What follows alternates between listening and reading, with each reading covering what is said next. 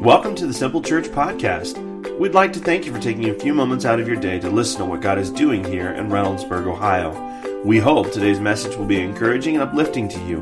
To learn more about Simple Church, or maybe you'd like to be our guest for a service, please visit our website at www.simplechurchohio.com. There you'll find more information about us, location, service times, and even online giving opportunities. And now, here's today's message. Good morning, my name's Aaron DeLong. I'm the lead pastor here. I have to say two things before I get started.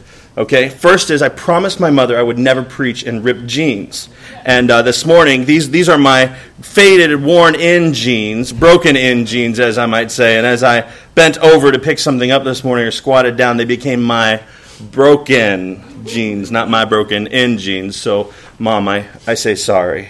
I say sorry. She's here today. And second is, if you've been after a Simple Church hat, I have a couple of them. You can see Derek after service. These are $25 for the hat. So if you want a hat, I have two. That's all I have. So I'm just throwing that out there, letting you know. You can go out there to the Connect Center after service, right? And you will have those, Derek? Derek will have those out there. So he's a good man. He's a good man. So welcome to Simple Church. If it's your first time here, thank you so much for being here today. We're very excited that you're here. We want to make sure that if you just walked in, make sure that you get a t-shirt. We do have a free gift for you since it's your first time, and we're so happy that you're here and that you braved it out. Last night was like a weather warning, like until 7 a.m. this morning, and I thought, goodness, we're not going to have anybody at church this morning. But look at you people. You braved it. You're so wonderful. And you braved our walkway. I heard somebody almost biffed it this morning. I apologize for that. We put hot salt, but apparently it was not enough. It was not enough. So welcome to it. We are in a new series. It's called Jesus Is, okay? And so in preparation for this, I went on Facebook, and I put up a link so that people could post anonymously, and we could gather their responses as to who Jesus is to you. Jesus is a statement. And I have believers and non-believers on my Facebook, and I said, just give me your honest answers. There's no judgment here, and I really made sure it was truly anonymous. I didn't trick them and make them put in their email, and then I knew who it was.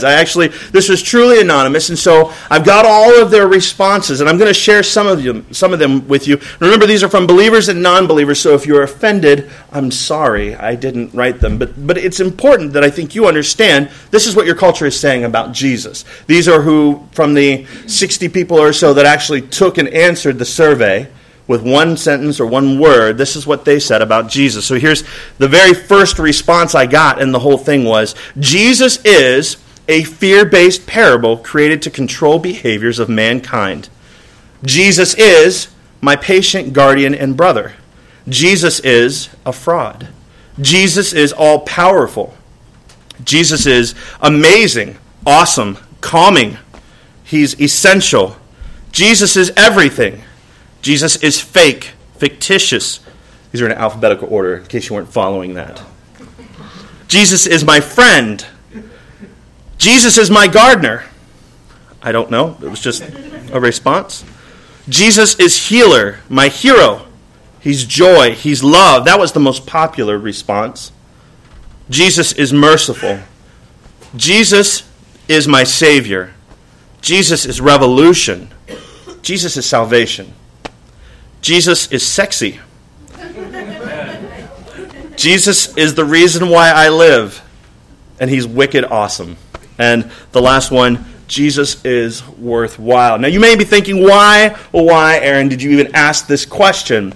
Well, A.W. Tozer says that what comes into our minds when we think about let me say that again. Let me read it because I'll get it right. What comes into our minds when we think about God is the most important thing about us. Why? Why? Because when you take the time to complete that statement and define Jesus, who Jesus is, or Jesus is this, it brings definition to your life. If you believe that Jesus is Lord, then you live a life that is out of response to that belief, right? So defining this will define your behavior. It defines your life and brings definition to you. So that's what we're doing. Over the next couple of weeks, we're going to be looking at a few statements of who Jesus is, and I really think you're going to love this series. We're going to jump right into the Bible, and I'm going to read some verses to you, and then we're going to talk about them. If you're here today and you don't have a Bible, we would love to give you one. So if you just put your hand up, raise your hand, let us know you need a Bible. We'll put one in your hands. This is our gift to you. We have expected you today. We have anticipated your arrival, and we love that you're here. So just put your hand in the air and you'll get a Bible, and that is your gift to keep. But we are going to be in Luke 15, and we're going to start at verse 2. And this is Jesus. He's talking to some people that day, and the Pharisees are actually recognizing where Jesus is. So the very first verse, and I'm going to paraphrase a lot of this for time's sake, okay? You'll see some of the verses up on the screen. I'm going to give you the Aaron paraphrase, okay? Just so you know. I put it up there just so you know that it actually is in the Bible, okay? All right. So we're in Luke 15, verse 2. It starts off, "But the Pharisees and the teachers of the law muttered, 'This man welcomes sinners and eats with them.'" Now, you need to understand what this very first verse is. This is a complaint that is being filed by the Pharisees, right? And the Pharisees were complaining that Jesus was eating with sinners. Now, you need to understand that to eat with somebody back in the day would not have been as fast as it is for us. We pull up to a drive-thru, say, give me a 10, give me a 6, give me a 4, and make it a biggie. And you pull through and you've got your food, right? Meal done. Everything's served. But a meal in this time, in Jesus' time, would have been an event. It would have been something that took some time, maybe a couple hours in order to eat with somebody because the food is being prepared right on the spot. And it's good possibility that those that prepared the food would have been doing so since the beginning of that day. Food was not readily available. Restaurants were not readily available like they are today. And so this was an event. Jesus is taking time to spend with the sinners. He's getting to know them by name, and he's doing it intentionally. So he's building a rapport or a relationship with these people. Okay? And that's their complaint. And I would love to have that complaint said about me. Wouldn't you love that? What a complaint. This man spends time with sinners. Man, that'd be awesome. And so Jesus hears what they're saying, and in response to it, the next verses follow. And he tells 3 stories. This is classic Jesus. He doesn't really answer them, because just to give them the answer, he wants them to dig it out a little bit. He wants to say it to them and really give it to whoever's listening. So Jesus tells parables, which are stories, okay? And so the first story is the story of the lost sheep. Now here's my paraphrase. It's probably up there on the screen. But there's a guy who has 100 sheep. He's bringing them in and he starts counting them. He only counts 99. He's lost one. So he abandons all the other ones and goes out to search for the one. Okay? He finds the one, brings it back, tells everybody about it, and they begin to party. That's the paraphrase. Second story. If you'd heard the story before, you know that's a quick paraphrase. Here we go. Second story is about a lost coin. There's a lady who has 10 valuable coins. She loses one. She freaks out, like, Gollum losing the precious ring, right? Where is it? Where is it? She tears the whole house apart, flips over the couches, sweeps the whole house and looks for the one coin, even though she's still got the 9. When she finds it, she calls her neighbors. They celebrate together and have a party. And then Jesus continues. So he tells the first 2 stories, and this is where we're going to pick up. I'm actually going to read this to you because there's a lot of good things in here. It's good. It's good. And this is the story of the prodigal son. And so verse 11 says, Jesus continued, "There was a man who had 2 sons. The younger one said to his father, 'Father, give me my share of the estate.' So he divided his property between them. And not long after that, the younger son got together all he had, set off for a distant country, and there squandered his wealth in wild living.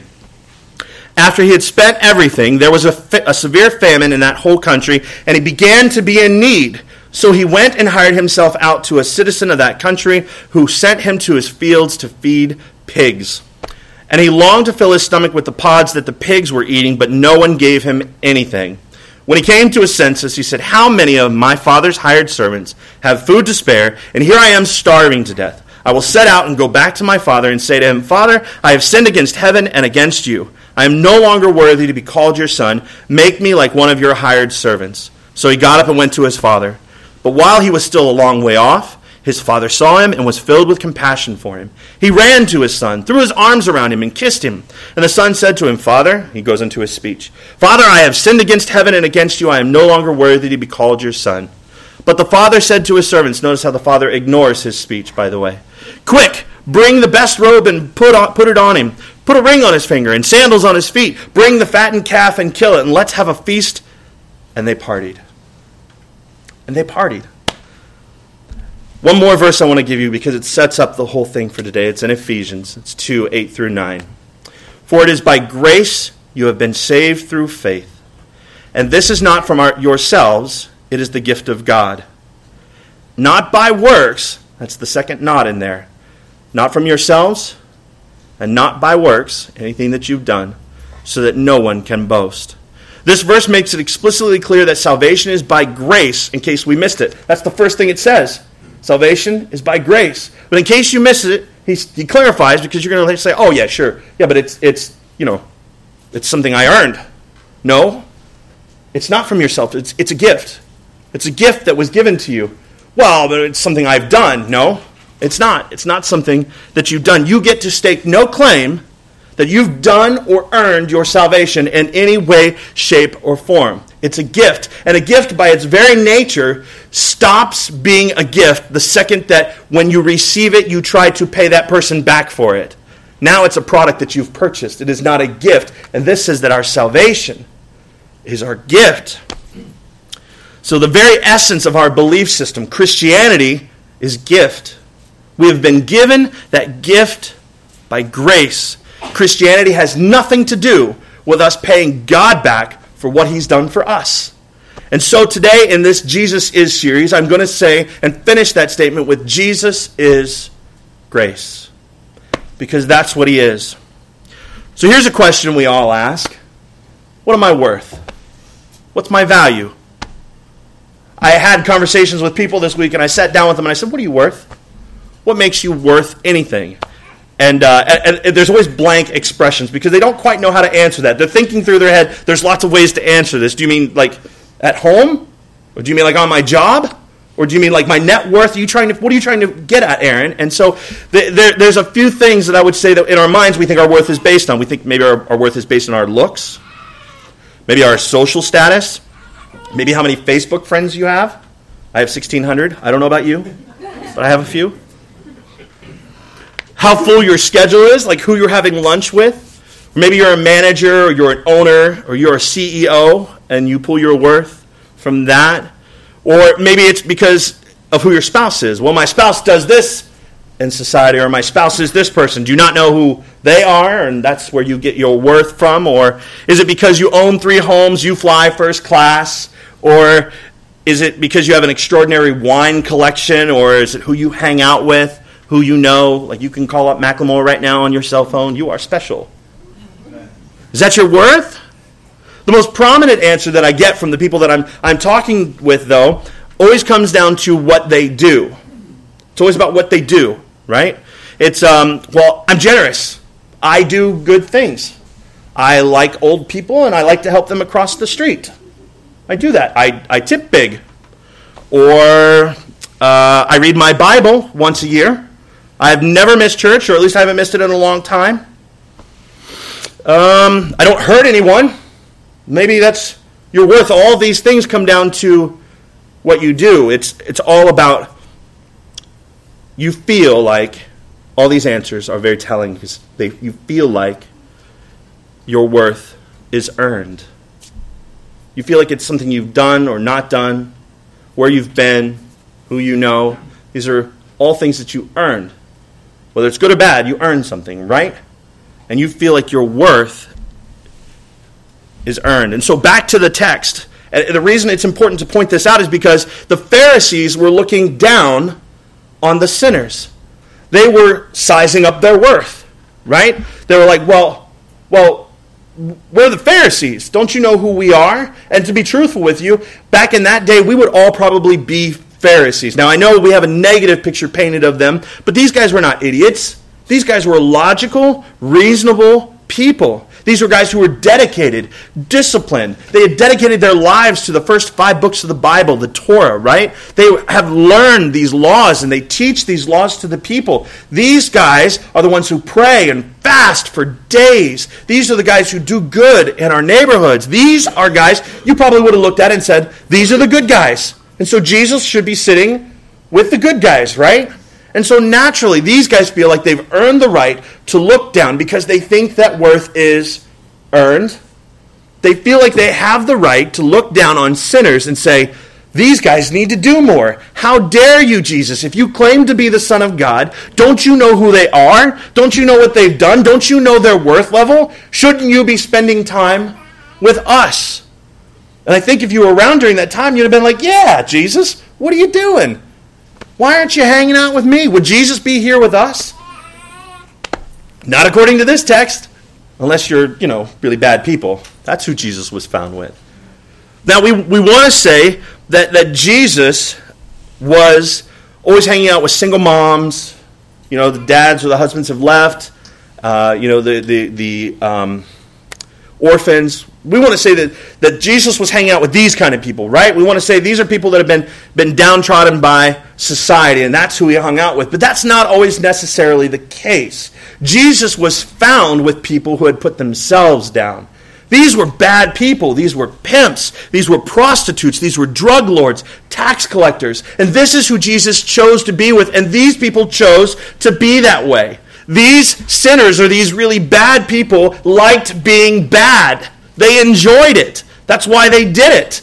They had put themselves in this scenario of life, and here Jesus is in the middle of them. So of course the Pharisees are going to go, what are you doing?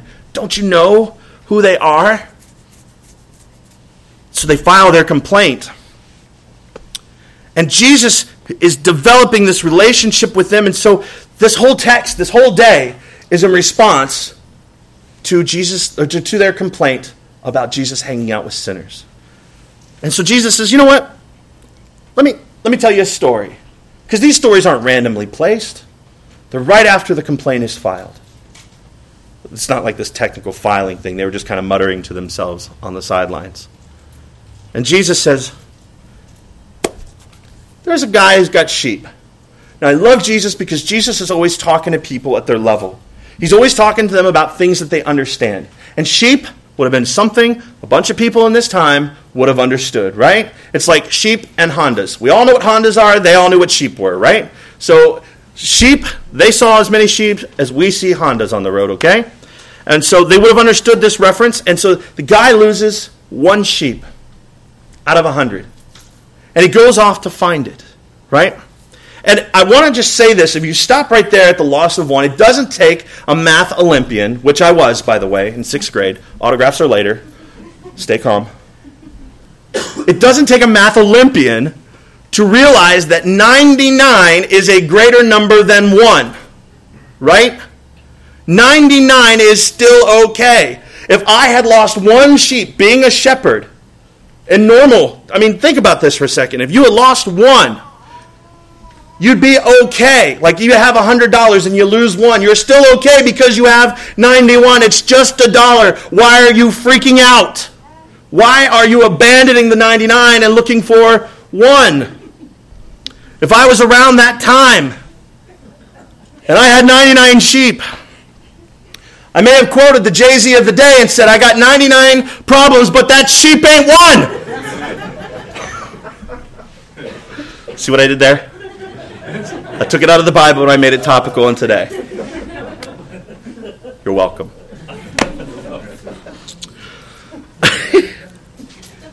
But what is Jesus telling us about God when he does this? When he tells this story, what is he revealing about God here? So he tells another story. There's a woman who has 10 coins. They're valuable. And she loses one. And like I said before, she goes nuts. Like I almost played the clip of Gollum when he lost his ring when Bilbo found it for the first time. And he went nuts. She's screaming. She's flipping over the couches. She's looking everywhere for it. But honestly, she still got 9.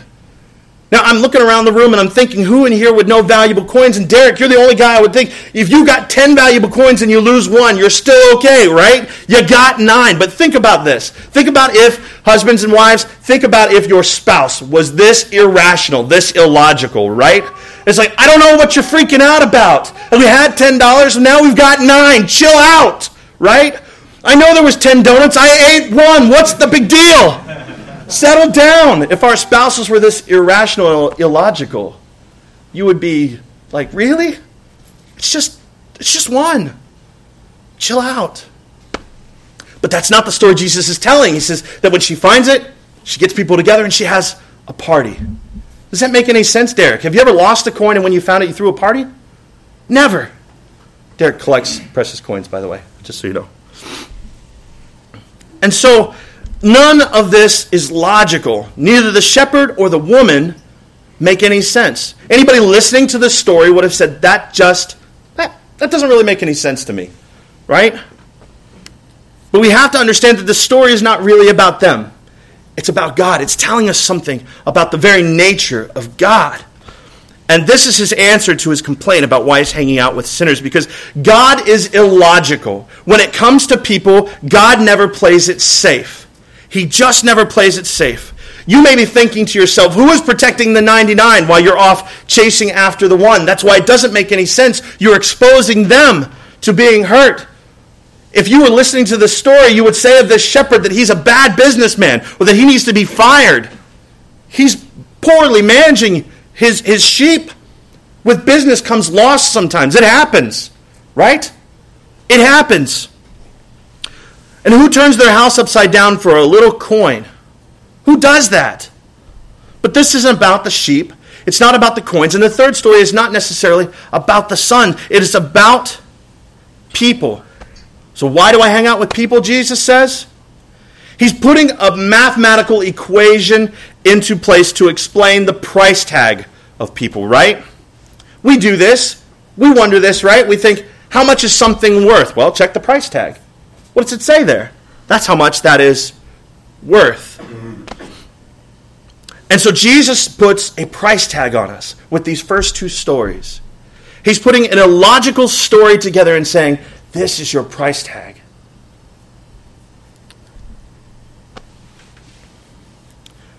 And we don't think this way at all. We think we've got the 99, we've got the 9, we're okay. But God is not that way. And God is not like us. Why do you hang out with bad people? Well, Jesus says, I'm like the shepherd with his sheep. I'm like the woman with her coin collection.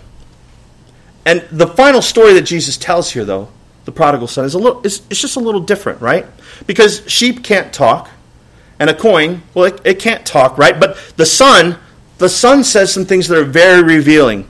See, you can make a case for the sheep and the coin. See, sheep are dumb, which, ironically enough, we are compared to all throughout the Bible. We are called sheep, but that's another thing. But a sheep is a beast, right? Maybe it was just being a little sheep and said, I smell something. That smells good. I'm going to wander off. And he doesn't mean to, but he's an animal. So you can make a case and go, well, the sheep's dumb. That's why it wandered off. You can make a case for the coin. The coin is an inanimate object, Aaron. It has no ability to make a decision about where it goes and what it does or its value. It's owned. And it was lost because somebody was careless or the bag fell open or something happened. But the coin did not get lost on its own. But the son did this of his own volition. He made a decision, a conscious choice to do what he did. And so when we look at his story, he did this to himself. When he asked for his inheritance, it says that this guy turns to his dad and asks for his inheritance. You need to understand what that means. Has anybody here ever heard of getting an inheritance while your father is still alive? No. You get an inheritance when dad dies. So asking for his inheritance while dad is still alive is like saying, Dad, I wish you were dead. And the Father, in his grace and his mercy, says, that's what you want, I'll give it to you. I'll give it to you. And so the son shames his family by asking for his inheritance. And he moves away to a city that is undesirable. Maybe a place like Detroit. I don't know. I'm just kidding. Not really. I'm just kidding. But I'm kidding. No, I'm just kidding. But maybe he moves away. And he lives wildly. He made that decision. Nobody forced his hand. He had a will and ability to make right or wrong decisions, and he chose, right? And so the stories Jesus is telling have a progression. If you were listening to the stories, you would not be on the side of the son at this point. You'd have been like, this madness needs to stop. This son, whoever he is, should not have asked for his inheritance. He shamed his whole family, as the father would have had to sell off part of his flock and part of his property in order to give his inheritance to the son, for the son to go spend it foolishly. But in the story, I want you to see what happens to the son. He finds himself after he lives wildly in this faraway land of Detroit. He lives wildly and he finds himself at a pigsty, longing to eat the pods that the pigs are eating. Now, I love Jesus' storytelling, and you need to read the Bible, not just read it. You need to look at what is this saying, because for Jesus to be talking to a room full of Jews and say that a kid was not only working for a farmer, but the farmer put him with the pigs, and now he's sitting there looking at the pig's food and going, "This is great." You need to understand something about Jews. Pigs are not kosher. They are disgusting, unclean beasts that Jews do not have any part of. And when Jesus said this guy is working, just in case he's losing the crowd, in case anybody's falling asleep, he says, by the way, he's working with pigs and he wants to eat their food. Everybody's stomach would have just turned. That would have been disgusting to them. And so he makes a plan, the boy does, the son, a plan to return to his father, realizing he would not be welcome in his father's house as a son because he had shamed the family and said, "Dad, I wish you were dead." So he decides to go back as a servant, right? He prepares a speech, and in that speech he uses the word worthy. I'm not worthy to be a son. He's concluded that his worth is earned, just like most of us. Just like you, prior to today, had I asked you, what is your worth? You would have said, well, it's something I do. It's something that I earn. That's my worth. And the son feels like he's lost the right and is no longer worthy to be part of the family. But he thinks, maybe I can get back into my father's house by becoming a servant, working and earning my way in. And so he's headed home, and the story paints a beautiful picture of the father, because the story is not about the son, the story is about God and his nature. That the verse says that the father sees him. That means he was looking for him.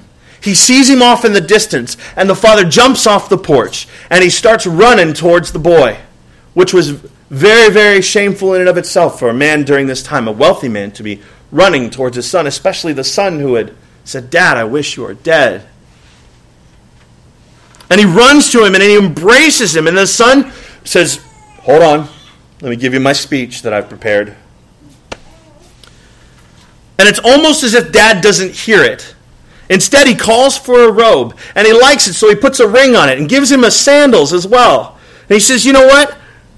I'm going to reward you." And it's almost like he rewarded him for the prodigal living, right? It's almost like when he came back, he blessed him. He gave him gifts for saying, "Dad, I wish you were dead," and left, right? But that's not what happened here. Anyone listening would have been lost on this story twist right here. It's like The Sixth Sense. Anybody ever seen The Sixth Sense? Anybody not seen The Sixth Sense? Because this is spoiler alert, okay? Can't believe the guy's dead at the end, right? It's like that twist. You're like, what? And everybody listening to this story would have just said, what? The father just did what? But Jesus is trying to make a point. It's not logical what's happening here. The son should not be received this way. But because of grace, he is. And he's trying to say that because of himself, there's only one reason why God hangs out with bad people. And it's because of himself. It's because he wants to. It's the only answer possible. There's three lost things, but the shepherd, the woman, and the father all act the same way. They search, they find, they recover, and they celebrate. And God is saying, you know why I hang out with these bad people? Because I am who I am. I am grace. Why is he hanging out with them? For grace, to give it. Worth is not earned. Their worth was not earned to him. Salvation is not earned. It is only received, but that's where the problem is for most of humanity, right? We want to earn our salvation. We want to increase our worth. It's why we go to our jobs every day. It's why we develop skills within ourselves. It's why we learn to play guitar. We are worth more to the ladies when we can play guitar, right, gentlemen? I got something back there. There it is. Rock and roll, man. We are worth more. And so we work to earn that worth, right? But Ephesians 2:8-9 says, "For it is by grace you have been saved through faith, and this is not from yourselves. It is the gift of God, not by works, so that no one can boast." We get no claim in our salvation, no claim in the change that is happening in our hearts. God gets all the glory for that because it's given to us. It's a gift given by grace. And grace is God meeting man at his very point of need in a person, and that person is Jesus. We can't even set up an appointment with God, could we? Like if we wanted to, right? We wanted to do and to earn this. How would you set an appointment with God? Do you have his phone number? Do you have his email address? Do you know his website where you can request an appointment with him? I mean, how would you go about doing that? And if you got an appointment, how would you get to God? How are you going to do that? Are you going to Google Map it? I know some of you couldn't get from one side of town to the other without Google Maps, right? Thank God for Google. We would be lost without it. But some of you're going to try to Google how to get to God? You can't. God came to us, though, in the form of a person, and that was Jesus. And he did that by grace. He did that, and he extended acceptance because of who he is. So worth cannot be gained by the world we live in, but by the image we have been created in. In case you're curious, what's my worth based on then, Aaron? It's the image that you were created in. When you have a child, maybe when you have your first child, you never know how much you're going to love that kid, right? You don't know. But when that child comes out and the first time you hold it, you love it. And that makes no sense. It's illogical if you think about it. That child's done nothing for you. I mean, if worth is to be earned, right? The child's done nothing for you. In fact, what the child can do, you wish that he would do a lot less of some things, like cry and pee on things. You wish it would not. But the child does nothing, and yet it has worth. And you love it, and you don't know why. I'll tell you why, because that child is your image bearer. When the child comes out, everybody says, oh, he's got your eyes, or he looks like your spouse, or his ears are like your Uncle Tim's, or whatever. Somebody has an Uncle Tim out there with ears. I don't know. I'm just saying. And you love this child because it bears its image of you. It's from you. And Genesis 1:26 says, then God said, and he's talking about us, let us make mankind in our image, in our likeness. I'm going to stop there with the verse. God made us in his image. He loves us because we bear his image. We have worth, not because of what we've done, because of what we do, where we go, who we know, none of it. We have worth because we are his image bearer. And God is moved by his own image that is in us. It isn't because of your talents. God is not impressed by your guitar playing. He doesn't care. He will not allow his image to be lost in this earth. And he will do whatever it takes to recover his image in mankind. He will do the illogical, the unthinkable, and the ridiculous to get to you. To reveal his love for you, he will leave the 99. He will tear his house up to get to you because you are his image bearer. Your worth was given to you before you were born. Made in his image, he values you because of it. Worth is not earned, it's not achieved.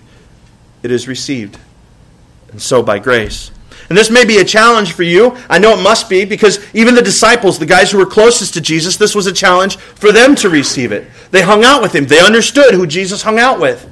But even the disciples have a worthy scale, right? We see them in Mark 10:13. People are bringing their kids to Jesus. And the disciples start reprimanding the parents. They're like, nope, don't bring them. As if Jesus has something better to do. Like there are bigger fish to fry right now. There are political people Jesus needs to be shaking hands with. There are people that are sick, don't you know? There are people with money that want to meet you and bless you, Jesus. No, parents, take the kids away. These kids have no worth. They're not worthy of their time with Jesus. And Jesus sees them doing it and he rebukes them. He says, let the little children come to me. And he receives them in his arms. He hugs them and he holds them. And he says to them, he says, let the little children come to me and do not hinder them, for the kingdom of God belongs to such as these.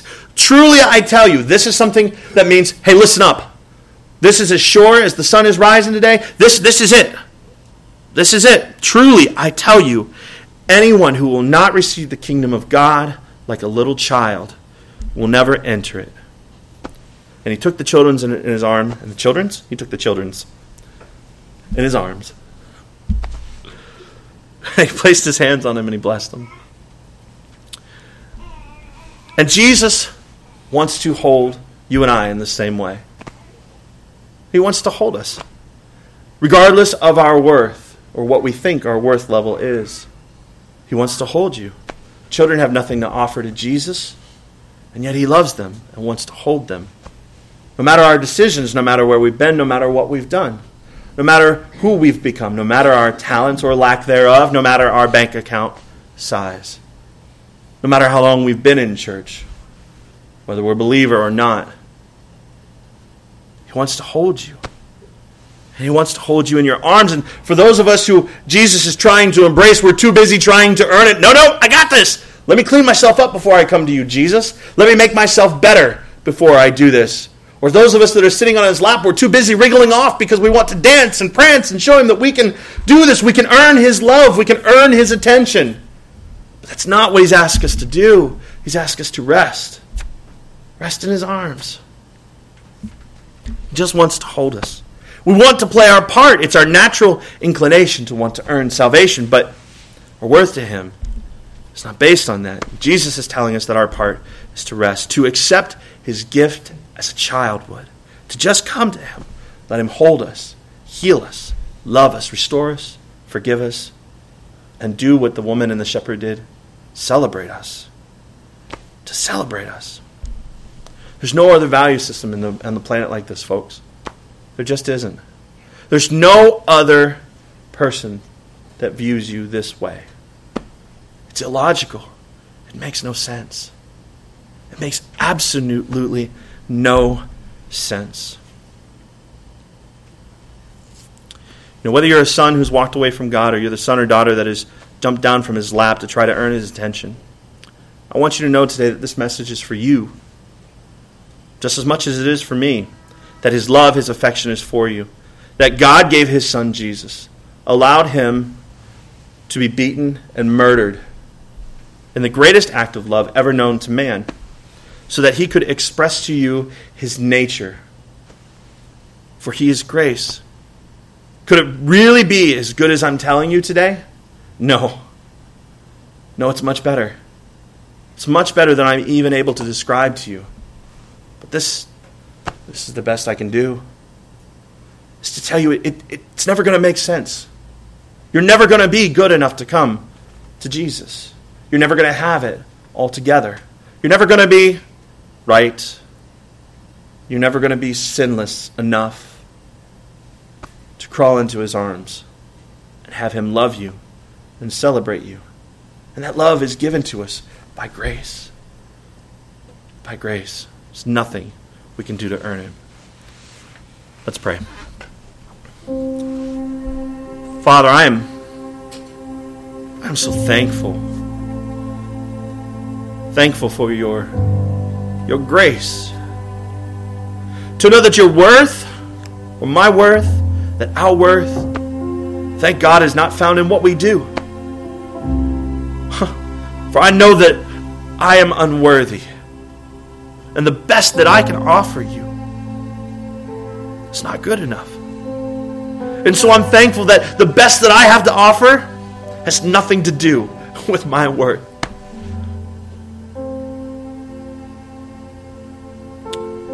Lord, I pray that our hearts would just be open to receive your grace today. To receive the gift that you gave by grace. And that gift that you gave us in your Son. Lord, that unless we receive the kingdom of heaven, like a child does, almost like a kid receives a gift at Christmas, we don't think about repaying it back. They don't think about, hey, I'll give you money for that, Dad. They're just thankful for it. Lord, may we be like a child at Christmas, thankful for this gift, and find rest in that gift. There are those of you here today that have never accepted this gift of grace. You've heard about it, but you said, that's not for me. But today something's tugging at your heart. Like, Aaron, I want my worth to be known in nothing that I've done, but in who Jesus is, who God is, and that I'm a bearer of that image. If you want to cross that line of faith and say, Jesus, hold me. There's nobody looking around you. Just put your hand in the air and let me know that you're here. On the count of 3, I'm going to count. And this count is for you. this is your opportunity to change. And I don't mean change who you are. Let Jesus do that. But you can change the direction of your life with one decision: to accept a gift that requires no work to earn it. When I say 3, if you'd put your hand in the air. 1, I'm counting for you. 2, this moment could be a defining moment for you when you say that Jesus is grace and I accept it. If you put your hand up when I say 3. 3. Thank you. I'd love for everybody in the room to pray out loud with us so that no one person is praying alone. There's nobody that should ever pray alone. If we would all pray this prayer together: Jesus, I accept your gift. Make me brand new. Thank you for your grace. Show me how to live from here on out. And I'll live my life for you forever. Amen. If that was you and that's a prayer that you've prayed, today is going to be different for you. And I would love to meet you. I'd love to give you some more information about what it means to be a Christian. I would love to give you a Bible. I would love to hug your neck. For the rest of you here, we are a body of believers, and sometimes we get sick or sometimes we have needs. Sometimes waves of the ocean are crashing in around us, right? And when you need prayer, I have people that are here to pray with you. They're wearing badges just like these. They're lining the back of the room right now. And if you need prayer, I would encourage you to get up and to meet them. I'll give you just 2 minutes maybe to do that, and then we're going to close the service. I'm so thankful that you all came out today. Thank you for allowing me to share Jesus' grace. We'll spend the next 3 weeks after this exploring Jesus's as well. We could go on and on about who Jesus is, though. But come back, hear more about Jesus next week as well. God bless you guys. We'll close the service in just a moment.